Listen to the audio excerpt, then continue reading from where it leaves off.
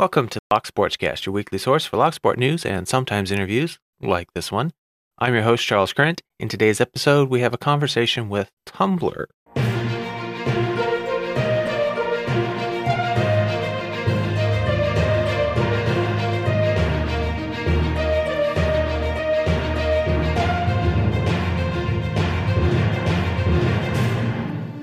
For full show notes with links, you can visit thelocksportscast.com. Some apps do limit the length of show notes, which shouldn't affect this episode much, but if you are using one of those apps, you can always find full show notes with links at thelocksportscast.com. You can find an audio version of this podcast on most podcasting apps and a video version on YouTube. Before we get started, I'd like to say thank you to the people that made this episode possible. Producers for this episode include my Patreon subscribers. We have Bill N., Medler, Pandafrog, Michael Gilchrist, Starrylock, Williams Brain, Dave to be Deciphered, Lebon's Locksport Journey, Pat from Uncensored Tactical, PH Picker, 3 Raccoons in a Coat, Chirel, and Mog. And of course, a special thank you to today's guest, Tumbl3r.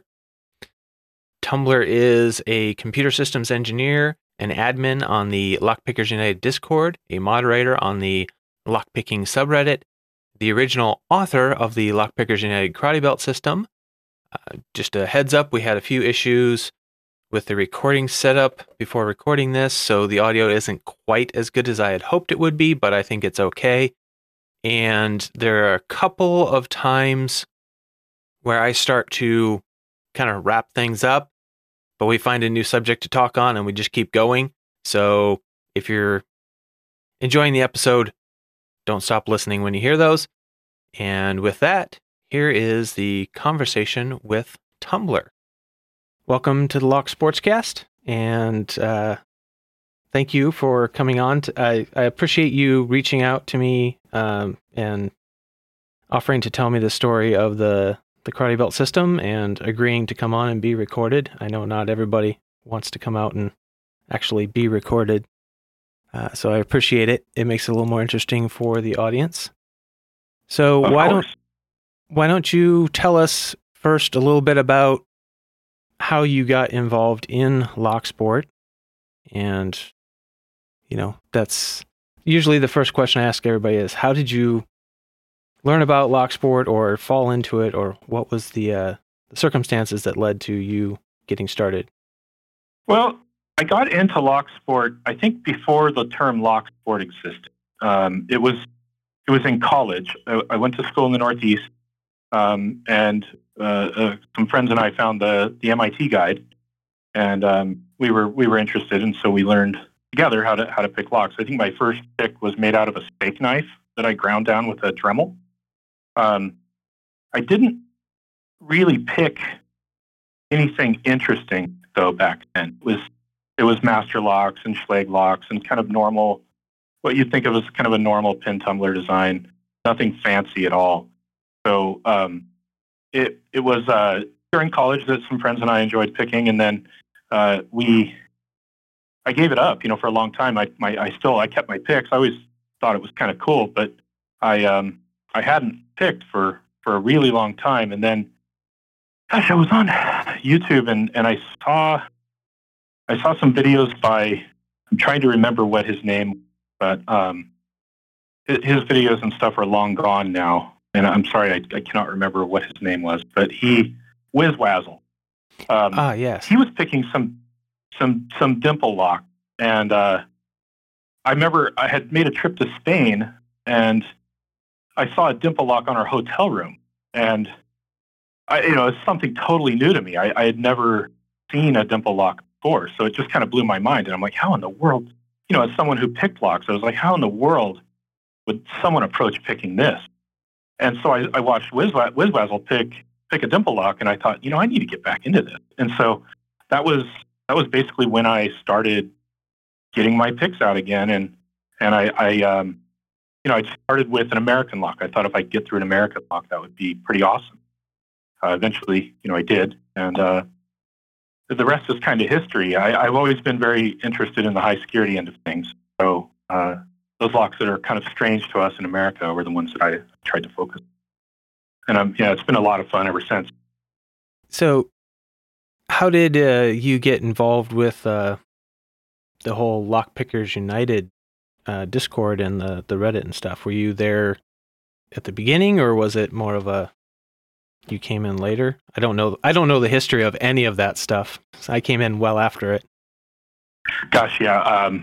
I was there very early. I would say that the lockpicking subreddit had been in a little bit of trouble for a while. This was coming in around, I think, 2016, 2017. Oh no, I guess that would have been right. And then, so there was this guy, Ith, who had taken over, Ith Baumgart is his handle. He took over the subreddit and was starting to do things like contests. And that was around the time I had started picking, American locks, starting to get into a little bit more of the high security stuff. And then somebody on the subreddit was asking for help, and I wrote a fairly lengthy response to them explaining how to pick security pins. Then Ith kind of hit me up and said, "Hey, this is great. I'm trying to turn this into a more interactive place." At the time it was just a lot of kind of spam. I mean, there's some stuff on there, but it was a lot of master number 3s and pictures of keys and like that. So he asked me to come on as a moderator, and together we started brainstorming ideas on how to get people more engaged. And his thing was contests. He always liked to do contests. So we did some contests together, and then at the time it wasn't called Lockpickers United. It was, well, actually I think it was. Fireshaper had started the Discord at some point before I showed up on the scene. It couldn't have been very long because it was a relatively young thing. I think there was only just a small handful of us on that server. So it was just kind of a place to go and mostly talk about the subreddit. It's, of course, turned into its own beast for sure. Yeah. And then I think the logos and the branding and stuff, Diggs came along and did that within, I think, the past 3-4 years.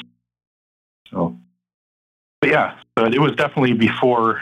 It was very young at the time around to it, and I cannot get this core out. So when did the idea of the karate belt system come about, and how did all that work? So, yeah, I think I made some notes here. I think it was in 2017. I think it was. I'm not absolutely sure, but I think it was 2017 that, again, we were trying to build engagement to the subreddit. And at the time, a lot of what was being put up there was what people were familiar with, things like master number 3 locks and, a lot of pictures of keys and stuff. It was more focused and it was better moderated, but it was still kind of the same thing over and over again. And so I started racking my brain trying to think, well, what can we do?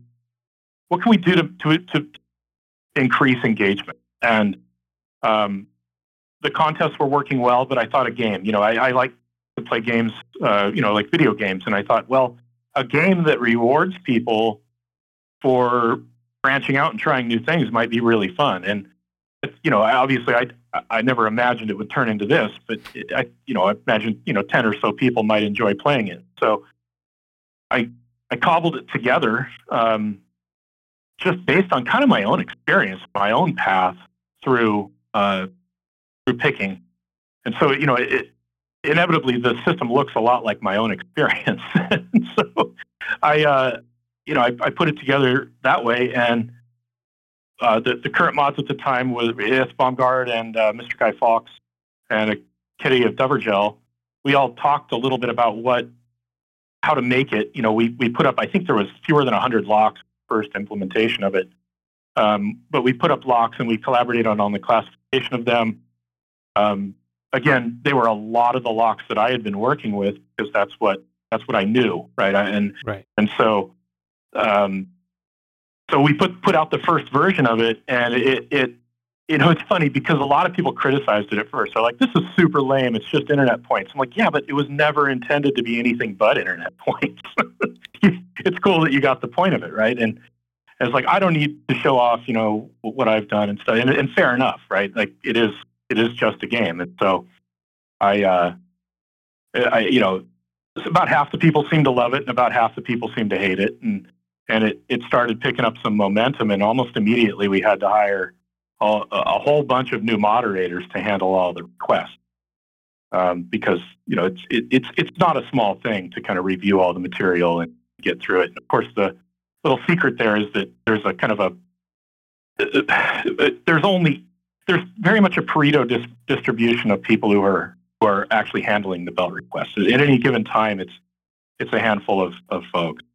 So that's really the heavy lifting of the system is something that can be moderated and administered, but also is fun enough. And so I think we got there. It is, I will say, hard to moderate and administer, but I'm pretty taken with the number of people who seem to enjoy it for sure. Yeah, it's growing constantly. It seems like. I noticed that they have they have a bot now for submitting the requests on the Discord, and it seems to be one or sometimes two people, the newer moderators, that end up having to review all the requests. That is true. Yeah, that's maybe think of it as like paying your dues. I don't know. Paying your dues while you're new. Yeah. And the previous ones have already burned out on it. They're so tired of looking at requests probably that they're ready to have somebody else take over. Yeah, I don't think it's ever a conscious thing. The moderators are all incredibly good people, and I think they love what they do, but it ends up being the newer moderators are quicker to it, and then it just people fall into a habit, right? Oh, that already got taken care of. It's good, and then so I don't think it's ever like I'm out, not going to do any more, belt requests. I think it's more, it just gets handled by the more ambitious, newer moderators more quickly than the moderators who have fallen into a more comfortable existence. I think that's probably more the reason why than anything. Yeah, that's probably but true. It is true that it tends to be the newer moderators who do more of the belt troubles. Yeah, I've seen a lot of them come through since I've been on there, so which is 2 years, I think. It's a fun system. So how different is it now from when you started? Not terribly, to be honest with you. It has gone. I racked my brain thinking about how to explain this part, because it's been expanded and enhanced by so many different people that it's going to be impossible for me to give everybody who deserves credit. Right. But there have been some kind of major milestones, and I guess I'll talk about those. The first major milestone was the introduction of the challenge lock. The challenge lock requirement that came from Kitty of Duvergel. He was very insistent that initially I did not want there to be a challenge lock requirement. He was very insistent that there should be, because he enjoyed the way challenge locks help people make friends, and I can't argue with that. I mean, I resisted any kind of challenge lock requirements, not because I don't like challenge locks, but because they're kind of by necessity one of a kind. And I thought to myself, well, how do we can't grant somebody a belt based on a challenge lock that they pick, because there's not two of them, right? It's only available to one person at a time. So I wasn't thinking enough about it, but he thought of the idea of creating a challenge lock requirement. That turned out to actually be in the beginning a deeply unpopular requirement. There was quite a few people who were resistant to it because they didn't like the idea of sending locks and their addresses out, which is an understandable thing, right? But again, this is a game, so if you want to play it, that's play it. If you don't, that's fine too. But we immediately, I don't know if you've read it, but if you look around the challenge lock requirements, there's a lot of very specific details on what you have to do. Because we were getting some people who would just make a file mark on one pin and call it a challenge lock. So, hey, we're dealing with hackers here, right? So, hey, finding loopholes in the system is what we do. That's cool. Yeah, I can't fault them for that. So but it was funny. We did have to put a lot of structure around them. I think that was the first expansion to the system. Then after that, the black belt stuff was pretty strict and rigid. There was essentially one path through it, because well, it was the path that I wrote. So Pot Kettle Racism came in and really modularized that.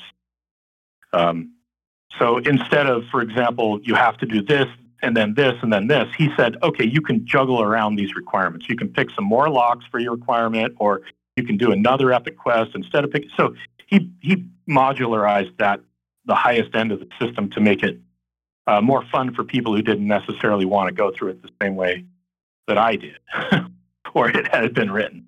So that was good, because we actually started to see more black belts. Yeah, go ahead. Sorry. No, that's okay. I was just going to ask to elaborate a little bit on that. What did it look like for the black belt when you first started it?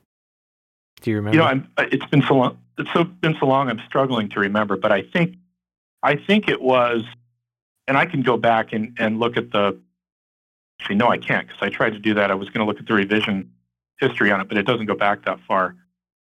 I think it was something like pick two locks, mentor at least 2 people, and then engage in, we call it an epic quest, and then the Masters Project stuff came later. So I think it was an epic quest, some locks, and some mentoring were the requirements, but I don't remember the specifics on how many of each were there. It was fairly simple and straightforward like that. Sorry about that. I wish I could remember more. No, it's okay. I don't expect you to remember everything. If it wasn't ever written down or logged somewhere, then it's going to be lost. Maybe somebody else will remember at some point. But it's a fun system. I balked pretty hard at the challenge lock requirement when I first got to that level. I was like, oh, I don't do that. Yeah, you're definitely not alone. But I did enjoy it when I finally got down to doing it. I did enjoy it. I made, more than one, sent a few of them out, and then moved on because I was making a mess of my wife's patio table filing pins. Brass dust everywhere. Yeah.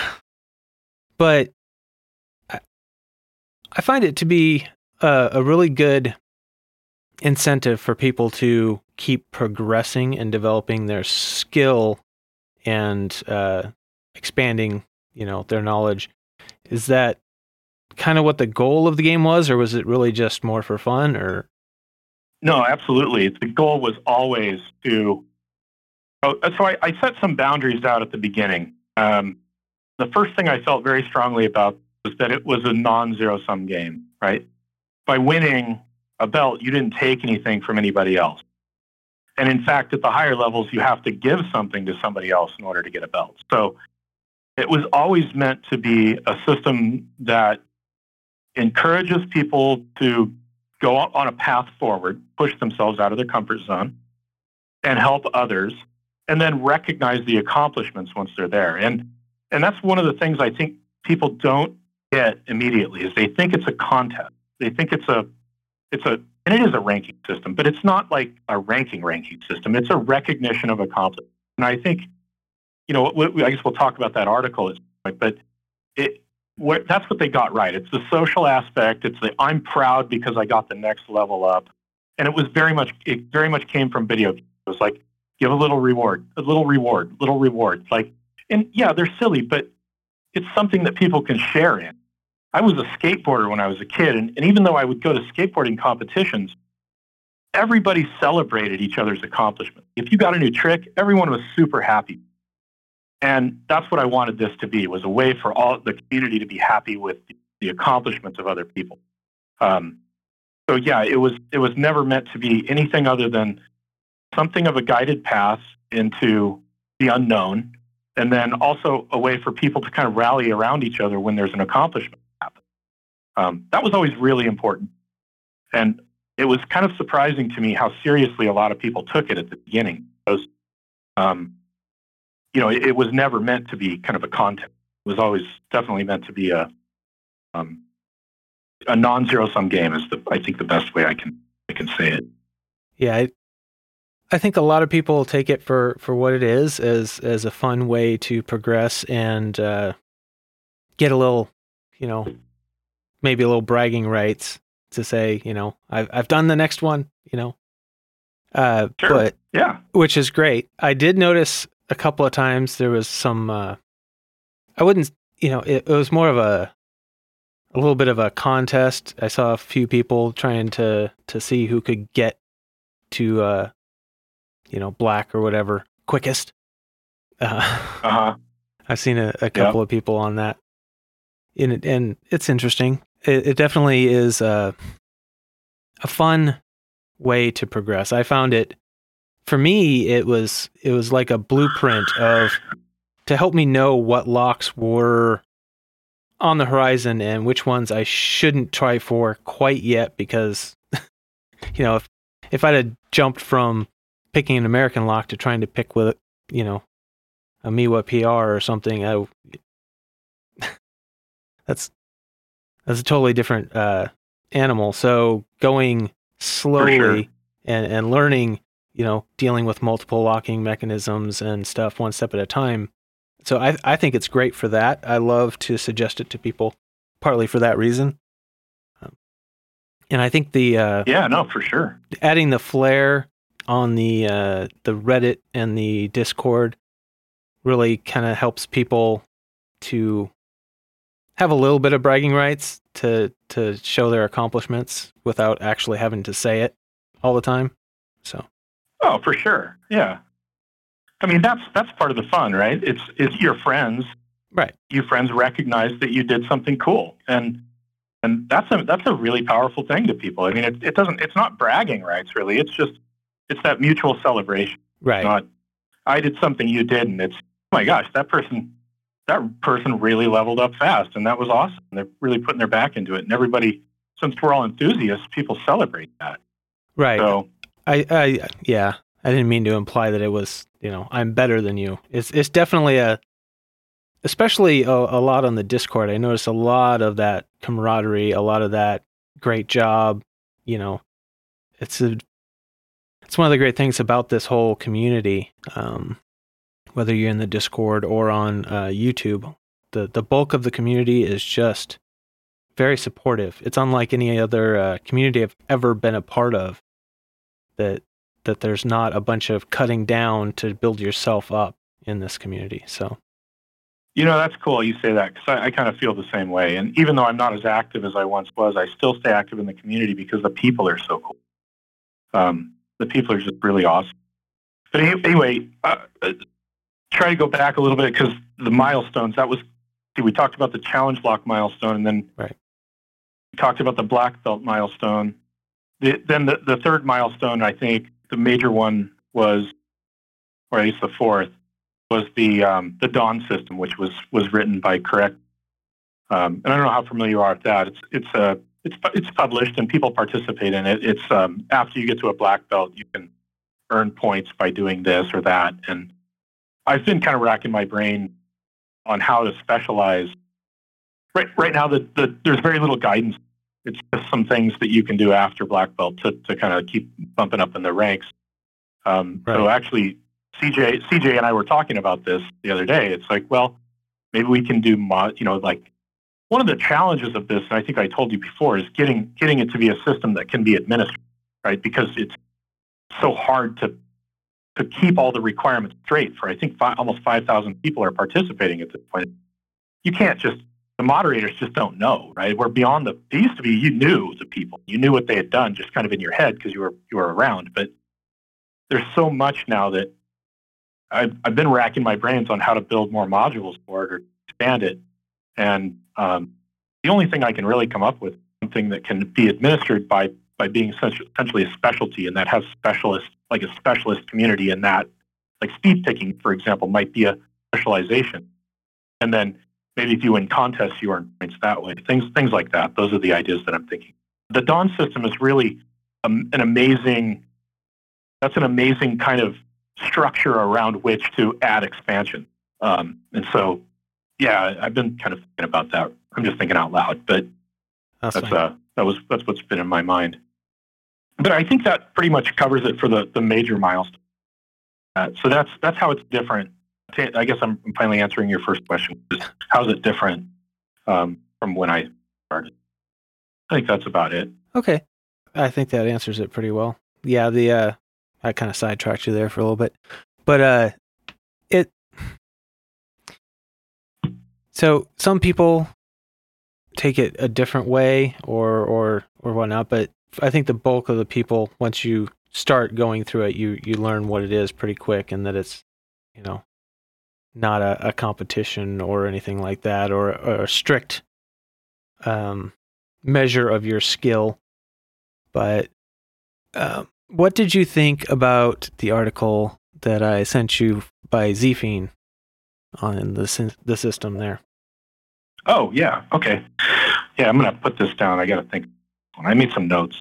I think Zphine got the gist of what it was meant to be really well. And I think he did a great job summarizing what it is and what it isn't. And so if I have anything to say, it's in no way suggest that his assessment was at all unfair. I think it was actually an amazing job summarizing what it is and what it isn't. As far as I could tell, the three main points that he made was, first off, that it put no emphasis on speed. Secondly, it put no emphasis on raking. And thirdly, it put no emphasis on novelty, like a novel lock. So the locks that are being picked on camera, I agree with all of those points, right? So most important one probably is the novelty. The only way to do that on camera is to do an out-of-the-box pick. And so then we have to start figuring out, how did a person not just pack up a lock that they already knew how to pick and then unpack it on camera? Yeah. It gets back to the, how do we administer this, right? How do we keep it something that the mod team handle? There really is no practical way of accomplishing. Not on so any we scale. just kind of had to take. Yeah, exactly. So we just had to kind of take it out. The raking component is totally fair, but I would say raking is not what we wanted to try to develop. Raking is a critical skill for competitive lock picking. It's a totally valid way of opening locks. I don't mean to be dismissive of raking in any way, but raking is not intentional manipulation in the same way that single pin picking is. And this is almost the same thing with speed. What we wanted to do is teach people the intricacies of locks and get them involved in it and learning how to manipulate it. And if once they mastered it, they wanted to go into speed picking and raking, that's fine. But almost by necessity, the belt system depends on high security locks, and those locks get very expensive. And while something like the Schlage Primus, you can rake the sidebars open, if you take that lock and you rake it too much, you're just going to end up with like brass dust. And so, I think the last lock I bought was actually the very last lock I bought was this one right here. And it was almost $300. This is one of those 5700s. Oh. So, I don't want people to ruin these really expensive locks by raking. So that's the first thing. And then secondly, it was about the joy of discovering the mechanism and mastering. I think raking is a way to do that quickly, but I don't know that you learn the same amount about the lock by raking open. And it falls apart on higher security locks. It just stops working. So those are my points about raking. I think raking, it's a necessity in competitive picking. It's a perfectly reasonable way to open locks. In fact, raking is unequivocally its own skill. I suck at it, but it wasn't what I wanted the system to be about. Opening locks quickly, and it's the same point almost exactly can be made for the criticism over, and I even hesitate to call it criticism. It didn't come off as criticism, but the criticism of speed. Honestly, I think opening the lock is the thing that matters, and the more time it took you, probably the more well you understand the lock. And this gets to the point about celebrating the accomplishment, not necessarily ranking somebody based on their ability. Obviously, well, I'll give you an example. I had a Dom IX Twin-Star. It was the last lock I tried seriously to pick. I tried and tried, could not open. I think it may be the lock that I kind of stopped being excited about picking. It just wouldn't open. And so I sent it, not too long ago, I sent it to Rain in the Netherlands. He had it open in 2 days. that's he specializes in that lock, right? That he got really excited about that lock. He's able to open them quickly. So the speed, it's hard to tell if the speed is coming from specialization or if it's coming from just a genuinely good feel. So again, it's in competitive lockpicking, speed is everything. So that means raking has to be incorporated, and also your novelty is. So you need to be very familiar with picking all kinds of different locks very quickly. Without a doubt, that's an amazing skill. But we don't have the ability to do a couple of those things on the internet. And then the other one is, we're not trying to be the U.S. Chess Federation of lockpicking, right? We're not. This isn't serious. This is just a celebration of accomplishments and a general outline of. So I think those were the thoughts. I'm just going to look at my notes really quickly. I think those were the main points I wanted to hit on the article. But I thought it was an excellent article, and I think he pretty much perfectly nailed what it is and what it isn't. Yeah, I thought it was really well written. One more thing, and I hate to bounce back to it. There was one more kind of milestone. Siri MHM dropped at one point. He dropped a huge number, like a massive spreadsheet of. I think there was something like 400 new locks. And he wanted us to classify them. In fact, he classified them himself. But the part of the committee is you need at least one other member of the committee to agree with you on that classification. And the problem was we did not have enough members of the committee at the time to even be remotely familiar with half the locks that were on there. So that resulted in a massive explosion of the lock classification committee. And that was largely thanks to his work, building that massive list of locks. And then now there's a lot of people contributing locks, and if you're a red belt or if you're a black belt, you're automatically on the classification. You can be on it if you want, if you're a red belt. And honestly, if you're anybody else and you just know a lot about locks, the larger the lock classification committee is, the better. There's so much out there. We almost have to do it that way. I would say the lock classification committee and the explosion of locks being added was the last probably major milestone. Sorry to have to go back that. I just saw that in my notes as I picked. That's fine. Yeah, I hadn't thought about it till you were talking about it, but classification it's a tricky one to deal with because there's, some locks are kind of hard to come by, and so, or dealing with the ones that have never been picked. That's a tricky one too that I've seen. It's almost impossible to do. And on the little spreadsheet that I made when we first started doing it, it said something like, "We are never going to get this completely right. All we can do is our best, and we're going to make mistakes. We need to accept that right now before we try to do anything. Because if we try to be perfect, we won't get anywhere." It was. And as much as I do not like the perfect is the enemy of good statement, that was totally an example of where it was. If we tried to be 100% accurate on our classification of every lock, we would never get any class. There's just too much variability. It's impossible. Not possible.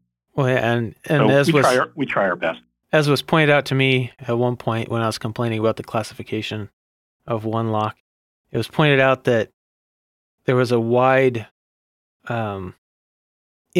so it was the sergeant, and I always wonder how you say it, the Kiso, whatever, however it's pronounced.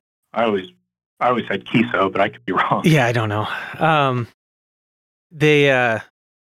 It was pointed out that there's a large variability in how difficult individuals in that are picked, and that was why it was ranked where it was at the time. It has since been moved up, I think, to black, if it's the Sergeant brand. But anyway, I had so much frustration with that thing. Oh yeah, there's always going to be those that, and honestly, some medicos are like that. In particular, the medico, the cam locks, those medico cam locks. Some of you stick a pick and they open right up for you. Others you can pick at them for months and they just won't open. There was an example of that is I got sent about three of those medico cam locks, and I had opened a ton of those things, and I just was like, yeah, I'll open your locks for you. it got to me. I couldn't open a single one of them. I couldn't even tell what was going on. So, yeah, there's a massive variability from lock to lock. So in some sense, every lock is almost like a challenge lock in that there's not two of them. But we're closer than we are with challenge, for sure. And again, it gets back to the point where it's just we cannot be perfect classification. We can only get input from as many people who have seen that lock as possible and try our hardest. Yeah. And I think that's okay. It's okay. Yeah, you're never... Again, getting back to the whole fancy pajamas. Yeah. And you're never going to be able to account for the variability. I mean, that's part of why we're able to pick them, is because there's variability in machining, and you're never going to be able to adequately account for individual bitting and machining tolerances on, it's going to be a problem. So you just have to kind of do your best to say, well, they tend to be in this area, right? Yeah, exactly, for sure. So what, you said you haven't been real active lately in the whole lock sport community. What have you been up to? Do you have any other interests or hobbies that you've been filling time with, or? Well, like most of us, the COVID lockdown sort of changed everything. I do a lot of beekeeping with my father. We enjoy that. So I don't live too far, but I don't live too close either. So I spend the weekends kind of over there working with bees. Not every weekend, but quite a few. And then my wife and I play board games. We're both vaccinated now, so we're starting to get used to the idea that we can get out of the house a little bit more. My job has allowed me to work 100% remote. Oh. And so I've felt quite disconnected from a lot of things over the last year. So yeah, I would say we're just now getting to the point where we're starting to get used to the idea that we can get out there and start doing things socially again. Then the other thing I've been doing is I have a little machine shop in my garage. So I make little parts and tools, and I've been learning to, some of the folks on Discord are actually professional machinists, have been kind of tutoring me along on how to get better at that. That's been a lot of fun. I enjoy making. So the machine shop aspect has been kind of a blessing to me during the lockdown. Sure. Oh yeah, having something you can do while you're stuck at home. I've had the opposite. Exactly. I've had the opposite from a lot of people during shutdown. My job cannot be done remotely, and in actuality, I worked a lot more last year than I do normally. So, yeah, it's, and I'm quite the introvert anyway. So really, other than my youngest son being stuck at home with us, it hasn't been any real different for me. But yeah, it's been quite the year. So it's a difficult year. It sure has. For a lot of people. Now comes the part where I gotta think if there's anything else we need to discuss on the system, or is there anything else you wanted to discuss while we're on here? Well, really the only thing, I thought you might find it interesting that, what the reasons for it, the reasons it came about, and maybe some of the milestones in its development. Yeah. I have to say it is so strange. It's almost surreal to me how many people want to play this little game. It just blows me away. And then probably what blows me away more than that, and I think probably COVID is to thank for this, is the explosion of talent that's happened out there. I never thought we would see locks that are falling every day fall at all. Like the people who have just skills that have been developed out there, it just blows my mind. So the state of the art in lock sport is almost unbelievable. Yes. People like to, people like to watch my videos, and when I picked my first EVA 3KS, my hands were shaking like a leaf. Like I could not believe literally that I had opened this stupid lock. Like I was full of adrenaline, and I thought that was like one of the hardest locks in the whole wide world, and now it's something like, I don't know, it's been classified down. It's not, people pick those things for breakfast. It's ridiculous. It just blows me away what people are able to do right now. Yeah, so, and I think there's been a lot of new talent come in. Some of them are extremely talented.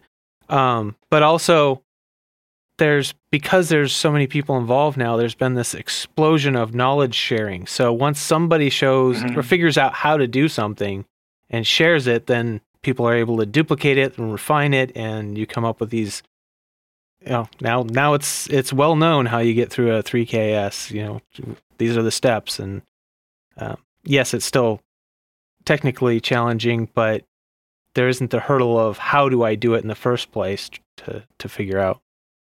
So that's true. I think that's really true. And sometimes it takes a group of people thinking about a problem to come up with creative solutions, because you can get stuck on a certain method. When I was doing a lot more helping people out there, I used to say, don't ever try the same thing twice. If keep working at it, but if the lock didn't open, don't try the same thing again. Try something slightly different. Because it's really easy to get stuck in kind of a frame of reference around what you think is going to work. And I think having more people to think through it with has really helped with it. Yeah, definitely. Yeah, I think you're absolutely right. Yeah, the number of people there to look at the problem in a different way, and then the knowledge sharing that comes after that, especially with all the YouTube videos showing step by step, and now with people doing down the keyway shots, and it's just amazing how much knowledge is out there right now that wasn't even there when I started. So it's been, and I think the belt system has a lot to do with that. I think it really is a driving force in people wanting to learn how to do these more difficult locks.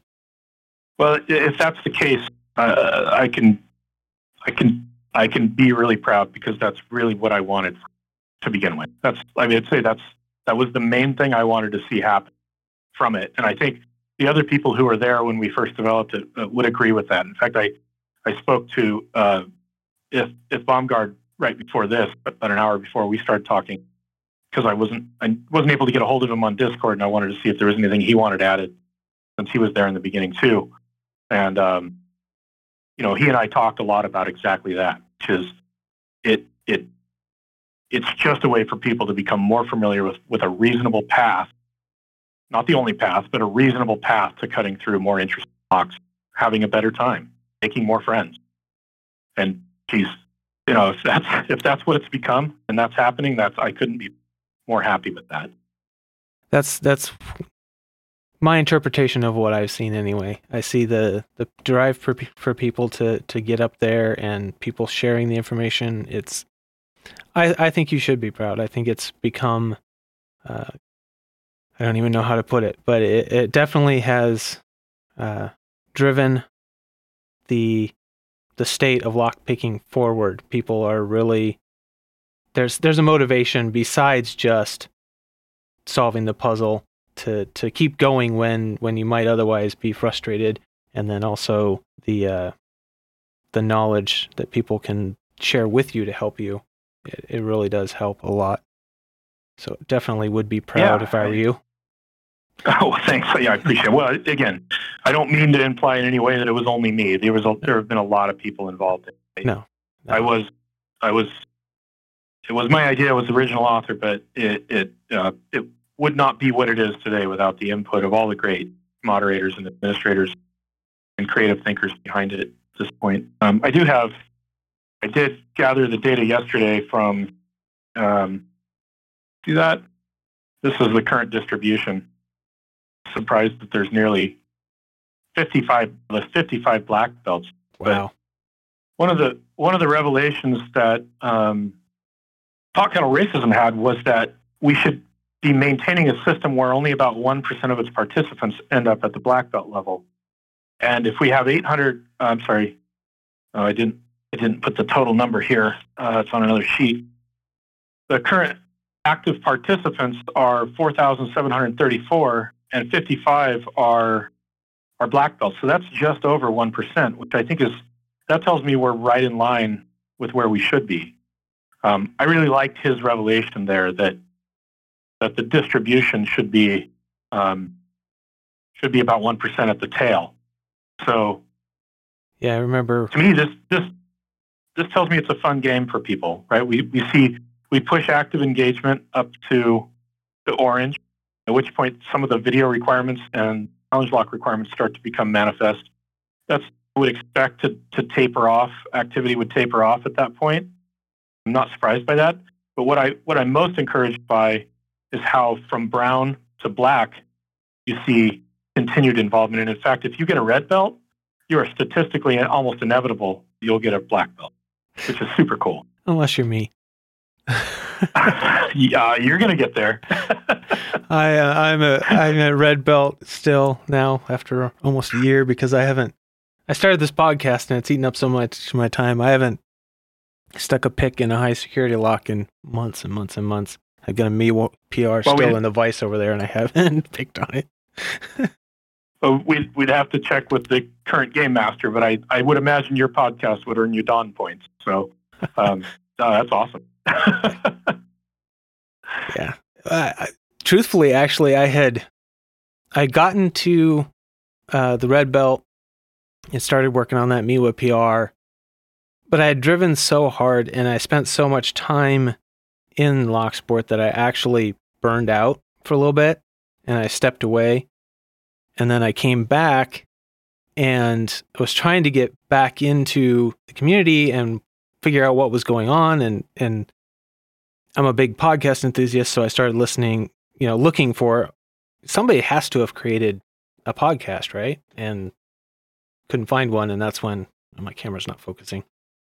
And that's when I suddenly decided, oh, well, nobody else has. I guess I should create one, which then took all of my time and has kept me from advancing anyway. But isn't it crazy how the stuff in the world just gets done by those who show up to do it, even if they're very unlikely? I think that's pretty cool. Yeah. I see that everywhere I look. At work even. It's like something needs to be done, and then there's just one person decides to do it, and it's done. And even if it's not done well, at least it's done, and then we can iterate on it. That's pretty cool. Yeah, I think your podcast is awesome. Thank you. I just created what I wanted. So, that's what it came down to. I wanted a way to keep track of all the different parts of the lock sport community because there's several groups that kind of, you've got the Discord and the Reddit, which are kind of one and the same, but also have kind of their own unique personalities. You have a large portion of the YouTube group that isn't on those.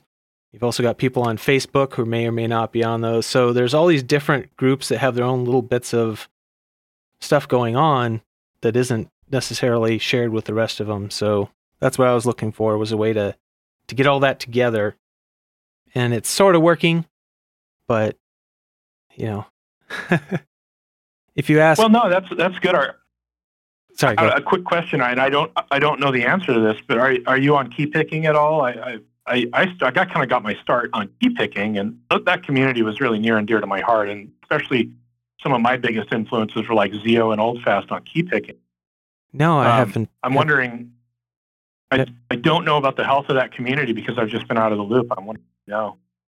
No, I've never actually been over there. I don't think I've ever been there.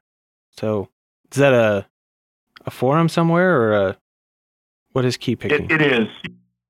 Yeah, it's a forum. It's kind of like a bulletin board forum type thing. I had a really rich community of very talented pickers at one point. I know they had a requirement for the longest time that you had to apply to be a member. It was you would sign up for an account and then you'd request kind of authorization, almost like Facebook account or a Facebook group. And that, if I'm remembering correctly, that was a deterrent to some membership, but it was a fantastic community for sure. It says they have a Discord server. Just pulled it up. Okay, I'll check into that. Yeah, now that I'm thinking about it, I need to go back and see how it's doing. Cause I really hope that community is in good shape and good health because they were just an amazing group of people.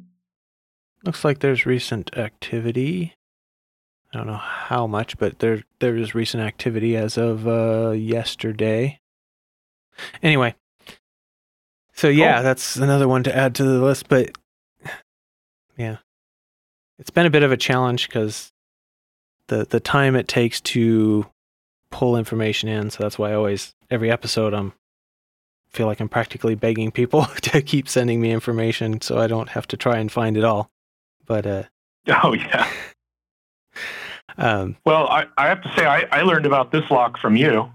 And then I pestered Mal. Yeah, the 5700, the ASA 5700. Yeah. Then I pestered Mal to tell me how to get one because I wanted one too, and he told me. And actually, I have to say the guy in Estonia is spot on. I got this thing faster from Estonia than I've been able to get things from like the East Coast of the United States.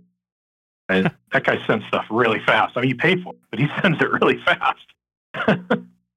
Yeah, I think that was that bit of information was one somebody actually sent me to cover.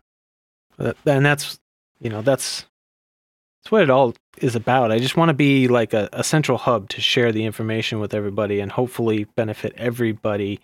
So it's been rewarding. The feedback is phenomenal. So I'm quite happy with the way that's turned out. And really I have more engagement than I should have for the size of audience I have. So it says a lot about this community, because technically from everybody I've asked about podcasting advice, it never should have worked. You can't start a podcast that from day one absolutely relies on audience engagement. So that's what they'll all tell you. You gotta build your audience base before you can, or you have to have this big promotional campaign, and somehow it worked. I think because the community is what it is, I think is why it worked. So, I think you're right. And then the other thing too is if you get on the internet and start saying cool things and interesting topics and covering things that people care about, and people show up. I mean, with my channel, it never got super big, but I had an audience that I really liked. They were a group of great people who were engaged, and I to say it stopped being as much fun for me once I crossed about 800 people, because it stopped being people that I knew and was repeatedly engaging with, and it started to be people who were just kind of coming out of the woodwork and more casually watching. And I appreciated that a lot, but it stopped being as much fun because the engagement that I got from the people who were invested, it was incredibly valuable. And I guess I shouldn't say it got less fun, but it was that community of people that you kind of know their names and you speak with them regularly. That's a valuable. I enjoyed that a lot. Yeah. And I definitely enjoyed making new friends too, and I did make quite a number of new friends on that. But it was the early days were very fun because it was people, we all followed each other's channels, and it goes back to that celebrating in the accomplishments of others. We would celebrate on each other's accomplishments, and that felt really. Yeah, there's been a huge explosion, it seems, especially since COVID, but in the last year or so, in the number, since I started on, so about 2 years, there's been this steady, kind of feels like explosion of people coming into the sport and being much more active than it seems. I don't know. It just seems like it's really growing, and I wonder if that's going to sustain or if it's going to wane when COVID restrictions lighten up. I wondered exactly the same thing. I've been curious about that as well. It does seem that there's a bit of a cycle that people go through. You mentioned getting kind of burned out, and I felt the same way at one point. And it got to the point where I was enjoying making the videos more than I was enjoying picking the locks. And that was kind of the indicator to me that I needed to go find something else to do, because you can tell when somebody's super excited about something and it's contagious. And the MCS, I tried to pick the MCS. I never got it on camera. And I found that to be the most deeply unenjoyable lock to try to pick that I've ever put a pick in. It's all audio. There's no tactile feedback. It was abject misery for the entire time trying to open it. I did get somewhere with it, but I never got it open on camera. And then, so that was kind of the beginning. And then I struggled with that Tumbl3r. But it's possible maybe that I was even losing some steam at that point. But the other thing too is pressure to keep picking harder and harder locks. That's real, and people want to see something harder the next time. They want to see something hard this time, and they want to see something harder the next time. And you feel that pressure, right? and that's cool. That pressure can make you rise to it, but it can also, over time, cause it to be not quite as much fun as it was before. Yeah. And then there's. And I always. Sorry, didn't mean to step on you there, but there's also I noticed the pivot. So lockpicking lawyer. When the first videos of his I started watching were him picking multi-locks and all these difficult locks. And then, as of recent, the channel pivoted to what's obviously more popular with the audience, which is, he's picking and demonstrating how bad the quality of most locks is. So the videos are very short and they're never really complex locks anymore, which, I loved watching his channel when it was the complex locks because he did a really great job of explaining how they worked and what the guts were and all that. And, Well, yeah, he's certainly, that guy is an incredibly talented picker for sure. Yeah. And I noticed that too. And I just have to imagine that the more popular videos are things like destructive entry or critiques of locks that people are familiar with. And this is similar to what I'm getting at with the belt system. It's like people only will focus on what they know, and if you don't even know what you don't, and so if all you know about is master locks, and you see that there's an American lock out there, then that American lock must be the hardest lock to pick in the whole world. And then you start looking at that, and then it has security pins in it. Your mind's kind of blown, but it goes the rabbit hole is so much deeper than that, right? And so I was always hoping that by showing people the locks that exist around the world, the really interesting locks around the world, that people would become more interested in them and want to work with them, want to engage with them and play with them and understand them better. Again, never to defeat them. It was never my point to show that locks were of low quality. In fact, I used to tell people, because I'd get comments like, oh, well, I thought this lock was good, but if you picked it so quickly, it must not be. And I'm like, no, don't think that. First off, if you see me playing with a lock, it means I like it. Almost without exception. There are a few exceptions, but almost without exception, it means I really respect and like that lock. If I didn't like and respect it, I probably wouldn't be showing it on YouTube.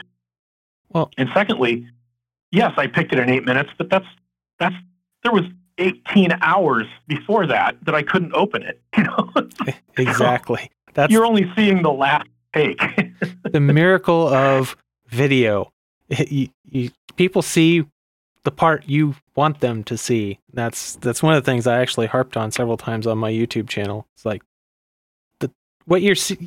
people would comment, "Wow, you did that so fast." It's like you're only seeing this little section of video. You don't see the failed attempts before. You don't see the first time I opened it that it took me 18 minutes, after trying, There's only a few on my channel that were out of package picks.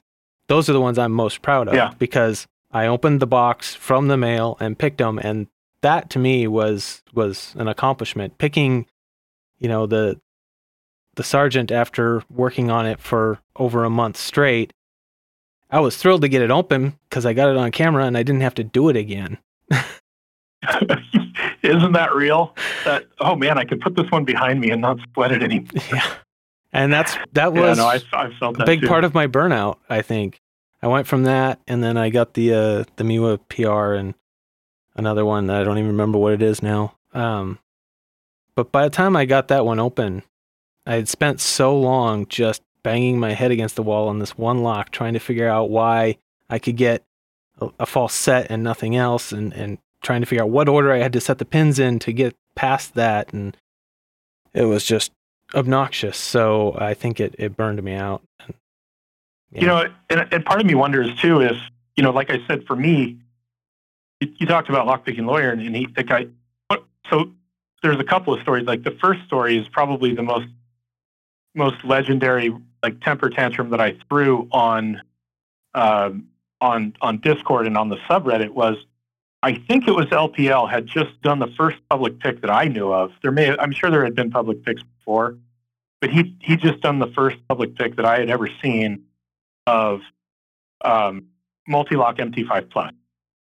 And I like fell out of my chair that morning when I saw it. I was just throwing I messaged it to I was throwing a huge celebration because I was like, that is so awesome. The Multi-Lock MT5 just fell. To me, that was a massive, massive thing. And I'm pretty sure it was that. And then somebody else had posted this picture of a little children's toy that they could put on a door, and if you dropped a marble in it, you could open the doorknob. And that thing had like 400 upvotes. And LPL's Multi-Lock MT5 Plus had, I don't know, 20 or 12, something like that. And I was just like, this is an outrage. Yeah. And so people still talk about the table flipping I did over that one. I was threatening to delete that post. I was just so angry about that because it was like, this is like the first time in the world that lock got picked on camera. That's amazing. Yeah. And so part of me wonders, I don't know him very well, but part of me wonders if, like I was saying, the pressure to continue to do higher quality and harder lock, it's kind of at odds with the YouTube publishing, right? YouTube really rewards people who publish regular content. Absolutely. I don't blame him for doing what he did, because that's the YouTube. To get ahead in YouTube, it appears you have to do regular content released on an absolutely regular schedule, and the shorter videos that he's doing are exactly what people generally want to consume. Nothing I ever say about me not watching his channel much anymore should ever have anything to do with how much I respect him as a picker.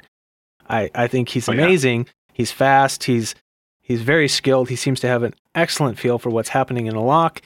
I could only dream of having his touch, but he's doing what YouTube rewards. And that's something that my personality is what it is. I fight against ever doing whatever the system seems to want to reward. But, you're a contrarian. I am too. So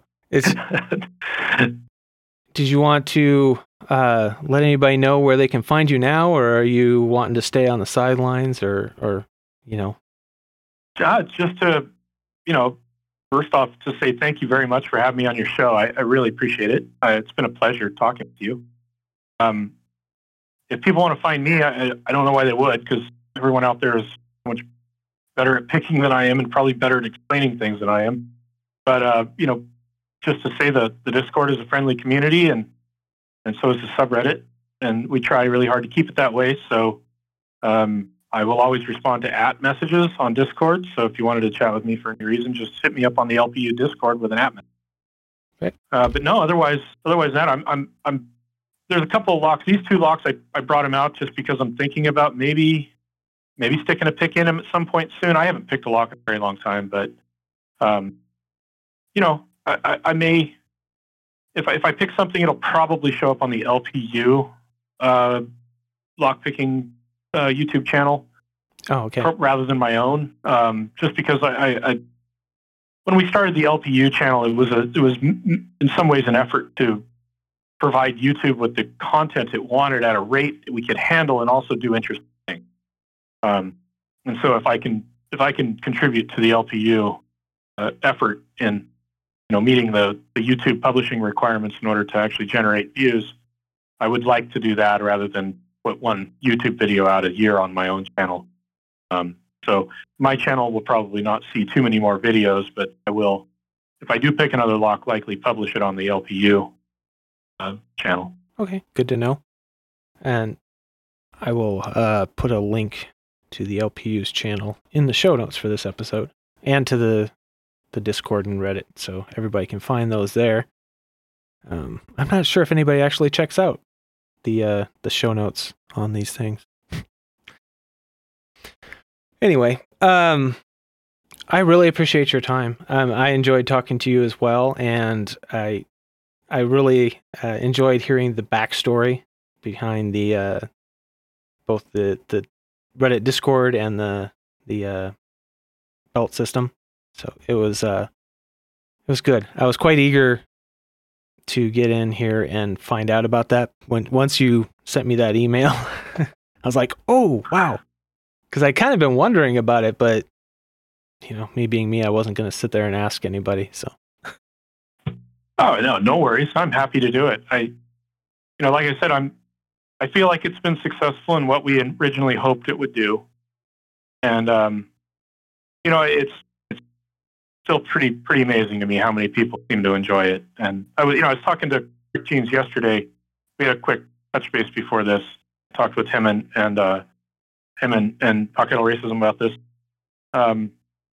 He was saying, in the early days, we had a lot of people trying to change it. People would say, I think that we should do this or that, or change the rules this way or that way. I guess that's sort of fallen by the wayside now because it's become something that so many people participate in. Folks have just become more accepting of what it is. I hope that doesn't, that's good and bad, right? Because when you create something, you know what things look like when they're made by a committee, right? It doesn't work out too well. Right. But at the same time, you can easily stagnate if you don't respond to requests for enhancements, stuff like that. And so that's what's just kind of got me rattling my brain about expansions to it. And I think that any expansions we do would have to be based on the Dawn as a way to let people use the Dawn system to their advantage. I think that was a really beautiful framework that he wrote up into place. Similarly with the black belt modularization, those two frameworks were really needed. And so you just have to be very careful with editing these things because there's a bazillion edge cases to everything.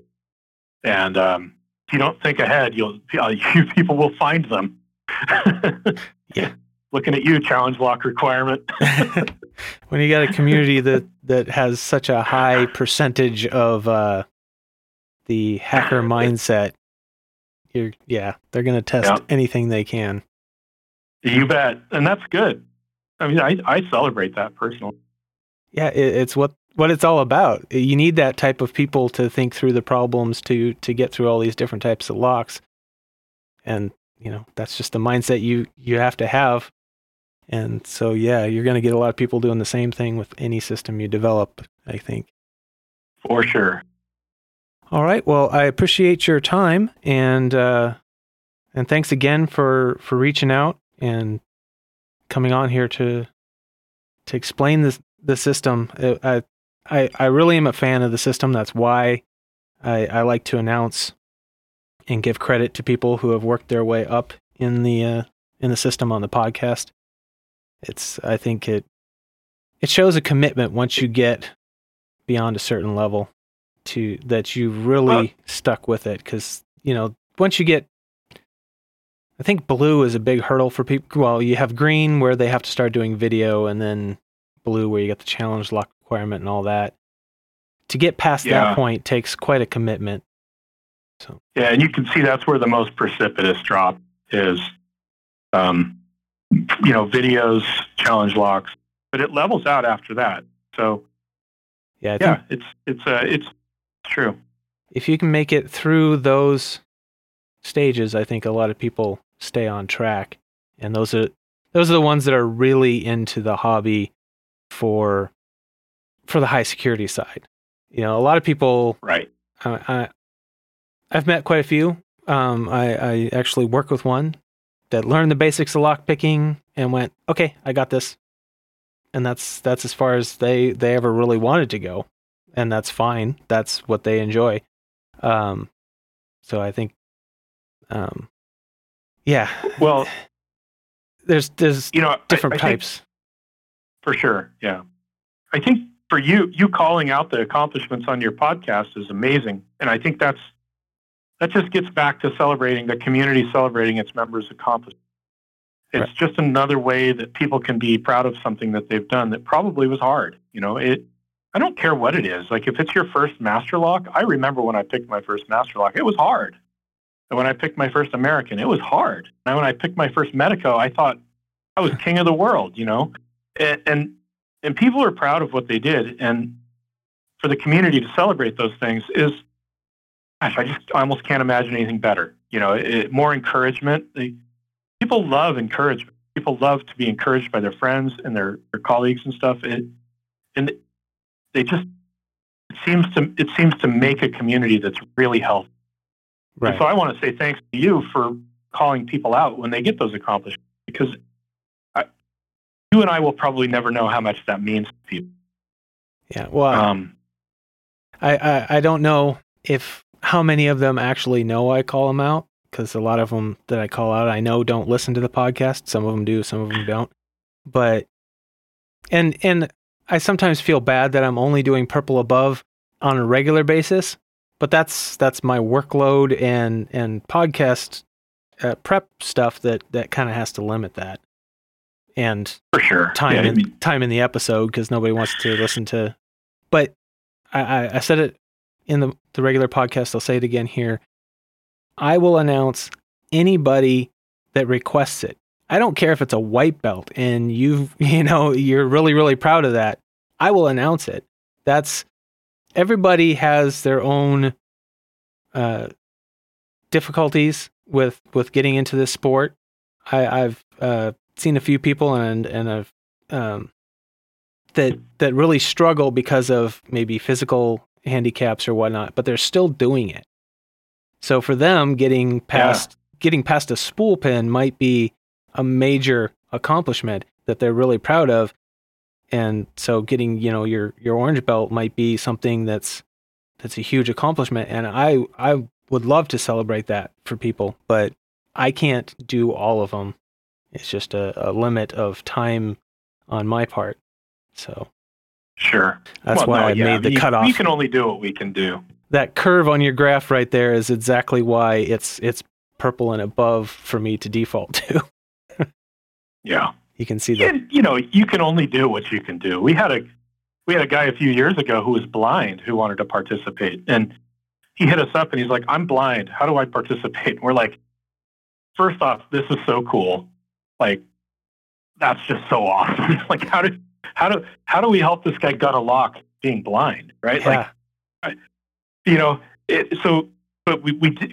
That was one of the things I was most proud of, is that we actually figured out how he could participate fully and because picking a lock is not a problem when you're blind. It's all blind anyway, but gutting it is a really big deal. And so he had his girlfriend help, and we got a bunch of videos of him tearing up lock. Having his girlfriend help him gut it. It was so cool. It was just it was really amazing. Yeah, no, it's that kind of stuff that makes this community great, is that there's always somebody there that seems to be willing and able to help, no matter what your level or your challenges are. That makes this community great, and I'm proud to be a part of it because of that. So yeah, me too. And that's the reason I stick around, is the people. The locks, I've kind of, I still play around with locks, don't really pick them too much anymore, but the people keep me coming back for sure, because it's so funny, because I've heard so many people say, well, I'm not going to send my expensive locks. What, they'll steal them? These are obviously criminals. Like, you have no idea about the community you're dealing with. Like, this is the most honest, genuine community I've ever been a part of. It's unbelievably friendly and honest. Like, I can't imagine people stealing locks. That would be unbelievable to me if that happened. Yeah, it was something that impressed me right away getting into this community, was just how welcoming and helpful and friendly. You don't get a bunch of negative comments when you put out a YouTube video showing, your struggles. They don't say, "Oh, well, that's easy." And it's the complete opposite of what I experienced on my YouTube channel doing, learning welding and doing my motorcycle work. There were so many people that just hop on to tell you you're an idiot. So there's actually a disclaimer in every one of those videos on my channel that says, I am completely self-taught. should not be taken as instruction. And if you're only here to say I don't know what I'm doing, well, duh. That's what it actually says. So, because it was just... So, and then when people... there was a guy who came into the Locksport community, and he noticed I'd done some welding videos, and I said, yeah, but I'm self-taught. I don't know what I'm doing. It was a defensive maneuver because here's a welder. Oh crap, he's going to pick my welding apart. So I did that. He's like, why did you feel you needed to do that? So then I had to explain because of what happens on my welding videos. It's a different world. And, it makes you appreciate this community so much more. And I will say eventually those comments do come.